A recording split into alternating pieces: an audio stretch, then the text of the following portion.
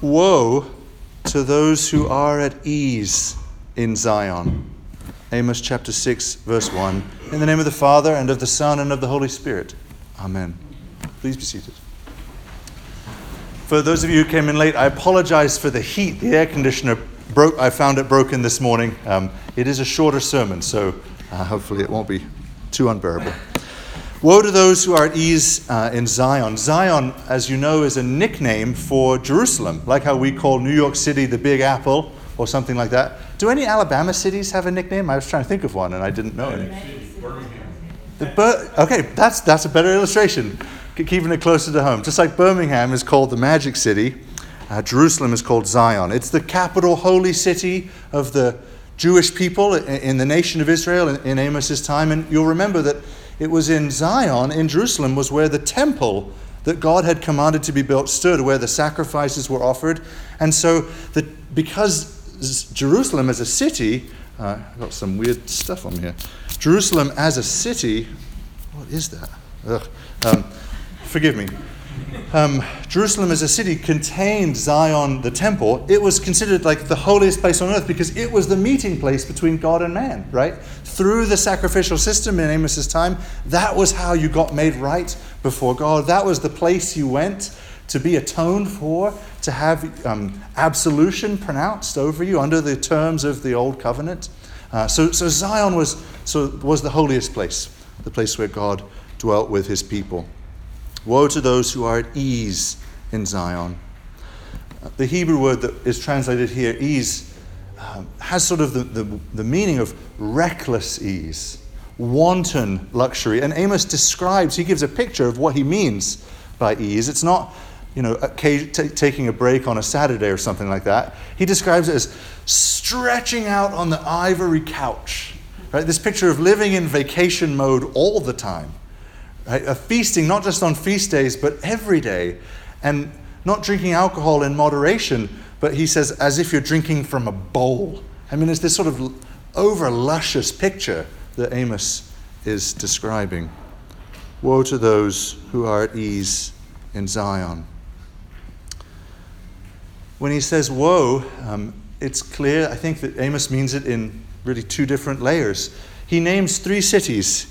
He says, remember Calneh and Hamat and Gath? Right? Who's ever heard of those cities? I have not. Well, Gath we've heard of because of Goliath of Gath. But cities that don't mean anything really to us. But in Amos's day, in the 8th century BC, those were cities that in living memory had once been very prosperous, wealthy cities and had been overrun by a conquering empire and just leveled. I mean, not totally destroyed, but been brought to a pittance of what they were once before. So Amos is bringing to mind what they have seen, that you can be living in the lap of luxury and in a moment's notice it can be taken away. That's why Paul repeats the same truth in 1 Timothy. Don't put your trust in riches. Right? We know just as a matter of observation that they come and go. So Amos is offering the first woe to say, it's not going to be like this forever. Like you're going to get cut down. I love that Johnny Cash song, Sooner or Later God Will Cut You Down. Do you know that one? It's a good song. The second implied meaning of the woe is that the fullness of woe won't just be when the temporal good things are taken away, but when the Jewish people, when God's people come before God on Judgment Day. I hope you saw how all of the lessons today sort of play off each other and are woven together in a very clear and strong way, because this is the message of the story that Jesus tells in Luke chapter 16 of Lazarus and the rich man. Abraham says to the rich man, you received good things in your lifetime, and now here you are in anguish. Right? Fleshing out that same woe that Amos delivered. Because you lived sort of high on the hog in the lap of luxury, not caring for the needs of those around you, the woe will be here in this life and in the life to come. That's what Amos is prophesying.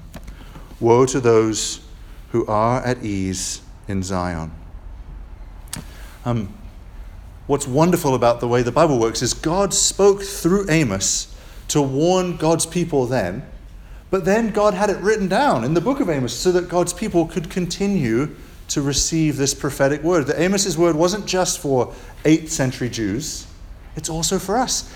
And one of the ways we see that is by the connecting word, I think, is that word Zion.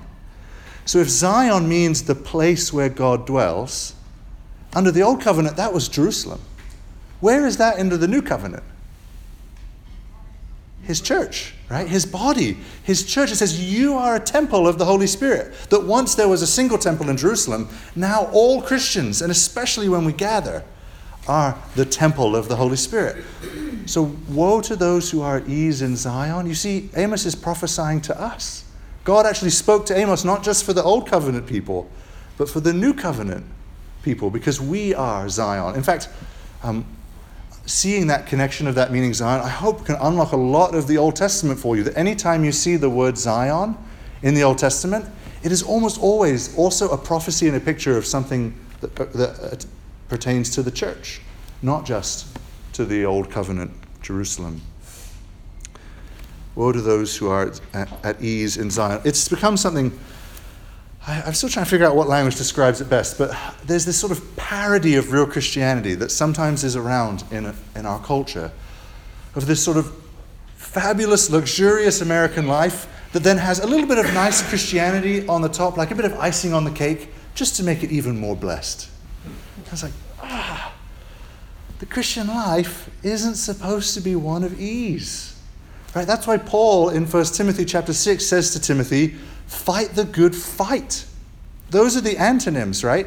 Not a life of ease, but a fight. I think a struggle, a contest. Sometimes people ask, Father Ben, why do you always pick like the difficult, challenging verses to preach on? And it's because that's what the Bible's full of.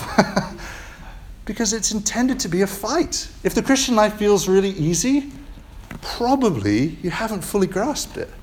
Right? There's an element of daily struggle, of daily fighting. It's the opposite of ease. I want to offer that I think there's three things out there that render the Christian life more like a fight and less like a life of ease. Three things that can remove ease from Zion. The first is opposition. And lest we forget, 250 million Christians woke up this morning living in a setting that was hostile to their faith, explicitly hostile. In a nation or a region where persecution was normal for Christianity. 250 million, that's 1 in 9 of every Christian on this planet, woke up sort of concerned that their life, their well-being was under threat because of their faith. Last year, 4,136 Christians were killed for their Christian beliefs. There are still martyrs today. It's not just St. Stephen in the book of Acts. It's Christians in Iran, in North Korea, in Afghanistan. Open Doors has a watch list of the nations that are persecuting Christians the most. You can look it up. In these countries, often because of Islamic oppression, Christians have to meet in secrecy. They have to be furtive and careful about every part of their daily existence because they're Christians and because people know it.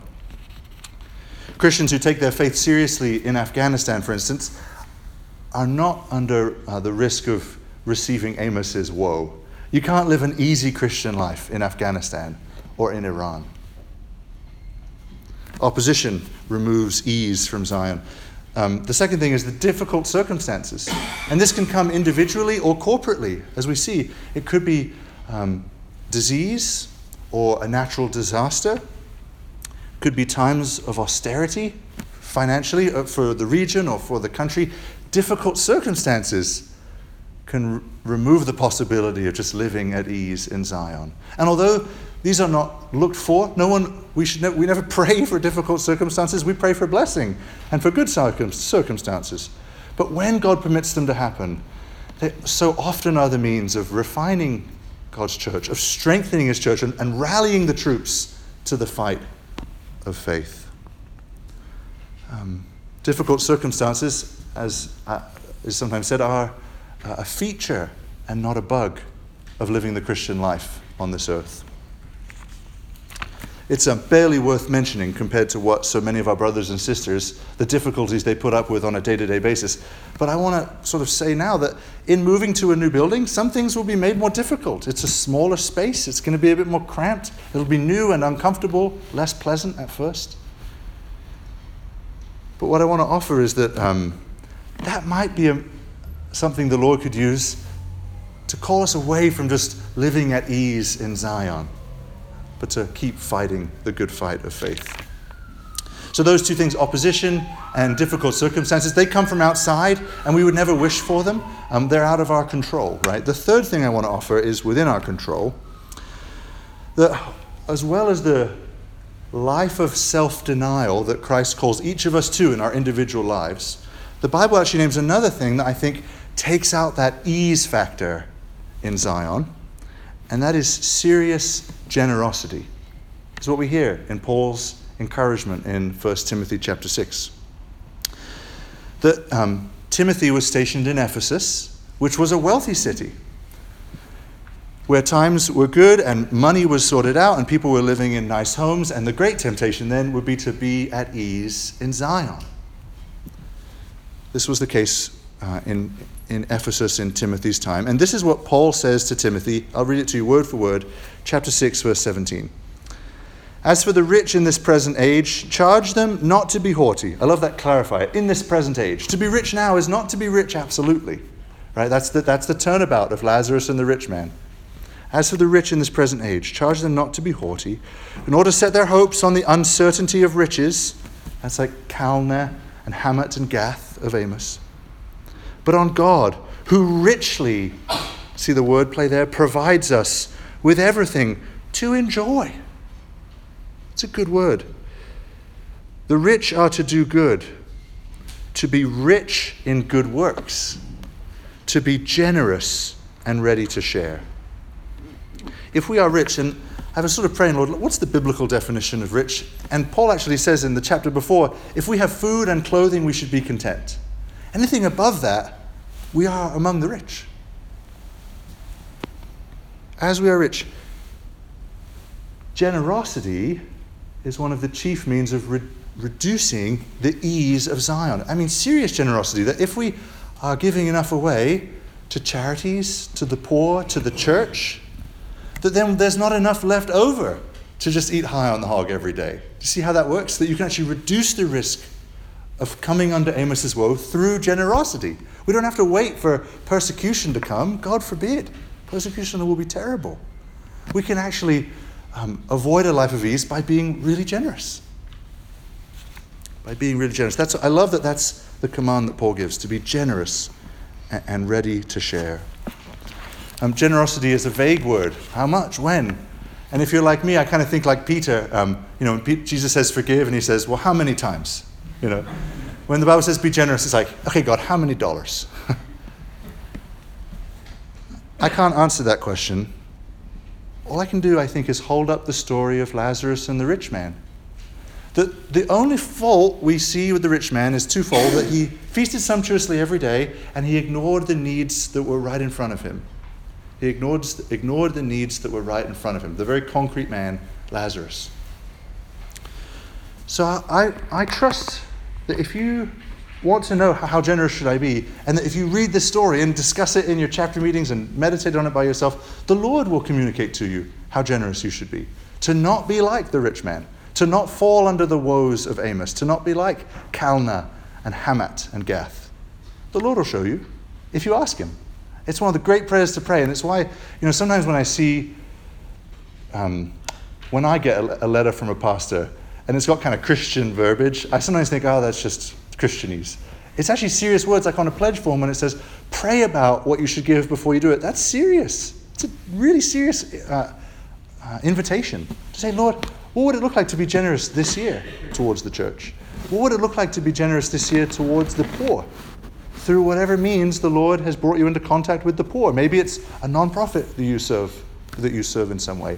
Maybe it's some poor family that you support directly. I don't know what it is. But to ask the Lord, what does serious generosity look like this year, today? We ask God that prayer.